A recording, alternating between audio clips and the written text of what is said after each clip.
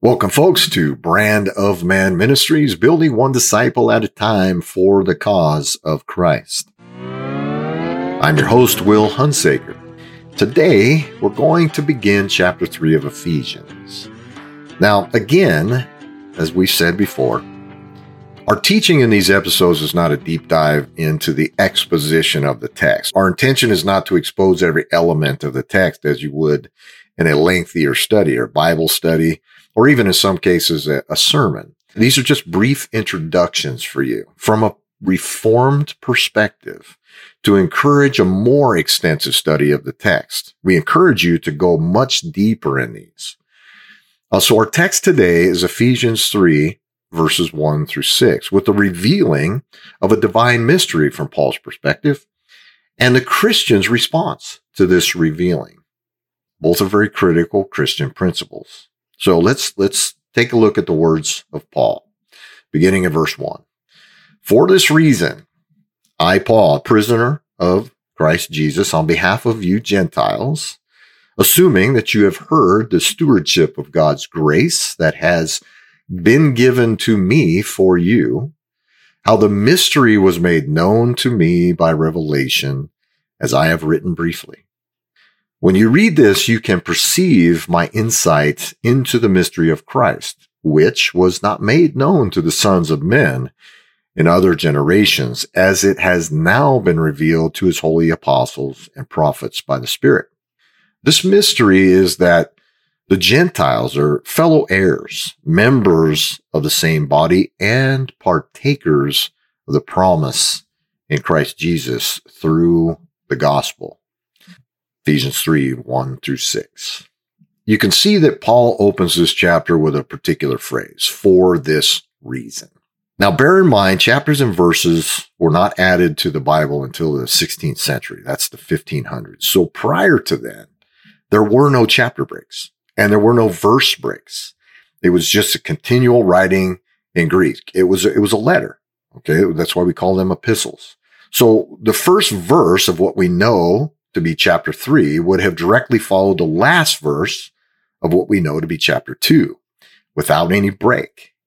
So when Paul says for this reason, what reason was it that he's referring to? Well, he'd just been teaching that Christian unity at the end of chapter 2 was that all believers were brought together by the blood of Christ, regardless of background. Didn't matter who you were, Jew, Gentile, what your financial status was, who you married, what kind of job you had. It didn't matter. All people were brought together through one thing, the blood of Christ. He removed all those distinctions. He said, for this reason, I, Paul, a prisoner of Christ Jesus, on behalf of you Gentiles, for this reason. That was verse 1. If you also recall that this, from our beginning introductory to this season, we emphasize that this was a prison epistle. Paul had written 4 of those.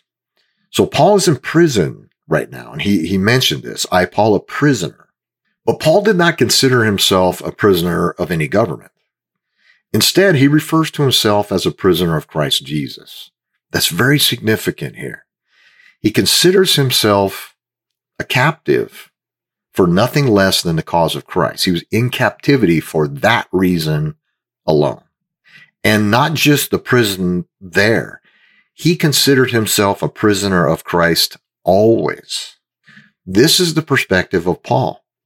He viewed all experiences in his life through the filter of the cross. Martin Luther calls this the theology of the cross. You can see this emphasized in verse 2. He says to the Ephesians, assuming, okay, he said, I, Paul, a prisoner of Christ Jesus, on behalf of you Gentiles, assuming that you have heard of the stewardship of God's grace that was given to me for you. He considers himself a steward of God's grace. What's God's grace? Jesus Christ. Salvation through his blood. The person and work of Christ. That's the gospel. So Paul was a doer here. You can see this. He likes to do things. All Christians are encouraged to be doers. We don't just sit idly by. However, all that Paul did as a Christian was for no other reason than out of gratitude for what had already been done for him. He was a steward of God's grace that had been given to him. He felt he was a servant of God's grace, preaching and teaching the gospel to the Gentiles. He didn't do that to make himself look like he was a better Christian. He didn't do that to validate his faith with anyone else or especially God. He considered himself a sinner of all sinners. But out of gratitude, he was locked into the cause of Christ. And that's why he did things. Wouldn't this not be a helpful principle for us all to remember in our lives? Because we constantly get caught up in doing stuff. Am I doing enough? I sinned yesterday, so I need to do more to fix that. You can't do enough. We are doers, but our doing is out of gratitude for what has already been done. You can't earn more grace. I know I've said that a bunch. You can't earn any favor from God. That has already been done through Jesus Christ. We now rest in him, and we do out of gratitude. That's sanctification, but not for us, for others. So this would be a very helpful principle to remember. Paul emphasizes that right off the bat. I'm a prisoner of Christ Jesus. Because of God's grace, we are in captivity of the cause of Christ, just like Paul. And the cause of Christ is to reveal the mystery of the gospel. That's what Paul's saying. This mystery has now been revealed. The mystery was hidden for many years, but is now made known to God's chosen people. Paul expressed this in verse 4 and 5. He says, when you read this, you can perceive my insight into the mystery of Christ, which was not made known to the sons of men in other generations, as it has now been revealed to his holy apostles and prophets by the Spirit. Verses 4 and 5, chapter 3. So what's this mystery that Paul's talking about? Well, we know that Paul previously has commented that Christ's work on the cross brought together Jews and non-Jews by erasing any distinction between them, giving all believers now equal access to God, all believers. Verse 6 is where Paul states that again, but he also expands on it. He says, this mystery is that the Gentiles are fellow heirs, members of the same body now, and partakers of the promise of Christ Jesus through the gospel. Verse 6, chapter 3. Note the portion here where Paul says, and partakers of the promise. That's the expansion here. Paul's emphasizing here that God's promise to Israel, the one where he said in Jeremiah 30, he will be their God, they will be his people. That's the promise now that all non-Jews get to participate in. They are recipients now of that promise, partakers of that promise, all through the person and work of Christ. Now, this promise traveled all through the Old Testament covenants coming together in Jesus Christ. Each covenant added a little bit more piece to the puzzle, moving through. All the prophets talked about it. Then you have your last prophet, Old Testament prophet, in the first part of the New Testament, John the Baptist. He talked about it. And then it culminates in Christ and fulfilled in his work on the cross.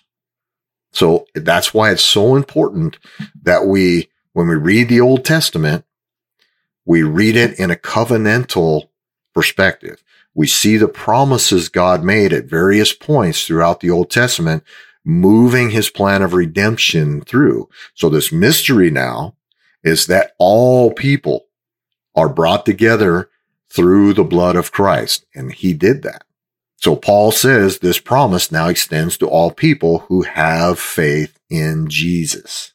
So as Christians, we are captives by God's grace to the cause of Christ. His purpose is ours. We don't have another purpose. Our purpose now as Christians is what God's purpose is, which is we are now disciples in servitude to the cause of Christ, which was given to us by his grace. Now, out of gratitude for what has been done for us, we die to ourselves and live for others because the mystery of the gospel has been revealed. And we just talked about what that was. We are driven by the Spirit who now indwells us because of this gracious gift to not only express the good news from God of Jesus Christ in both thought and deed, but we are also captivated by the grace he has poured out on his people. We view everything now through the grace of God, not by any works we do. As a result, Christians live their lives through the cross. We're no longer burdened by what we do to earn our salvation or validate our faith or even prove that we are worthy of saving. Christians simply rest in what Christ has already done. So now the work and obedience we have is all through gratitude. What a liberating principle this is that we have distorted throughout the years, thinking that we constantly have to lump all this work or obedience onto our faith. We're not going to roll back into the work that used to be demanded in order to stay right with God. But the work had to be perfect. So you're never able to do it because we are dead in our sin. No one seeks God. Christ came and united us all in his blood so that no longer that was a saving issue. It was an issue of sanctification, but that even is for God. This is the mystery that Paul is speaking of here, folks. We live our lives through the cross because we're all united in the blood of Christ. The cross is what saves us. Christians respond out of gratitude as we are all now made brothers and sisters through the blood of Christ. Thank you for listening. And folks, we sincerely appreciate your participation in our ministry. We really do. It's our hope and joy that you have benefited in some small way through the teachings of God's word. And we pray that you continue on, and we will.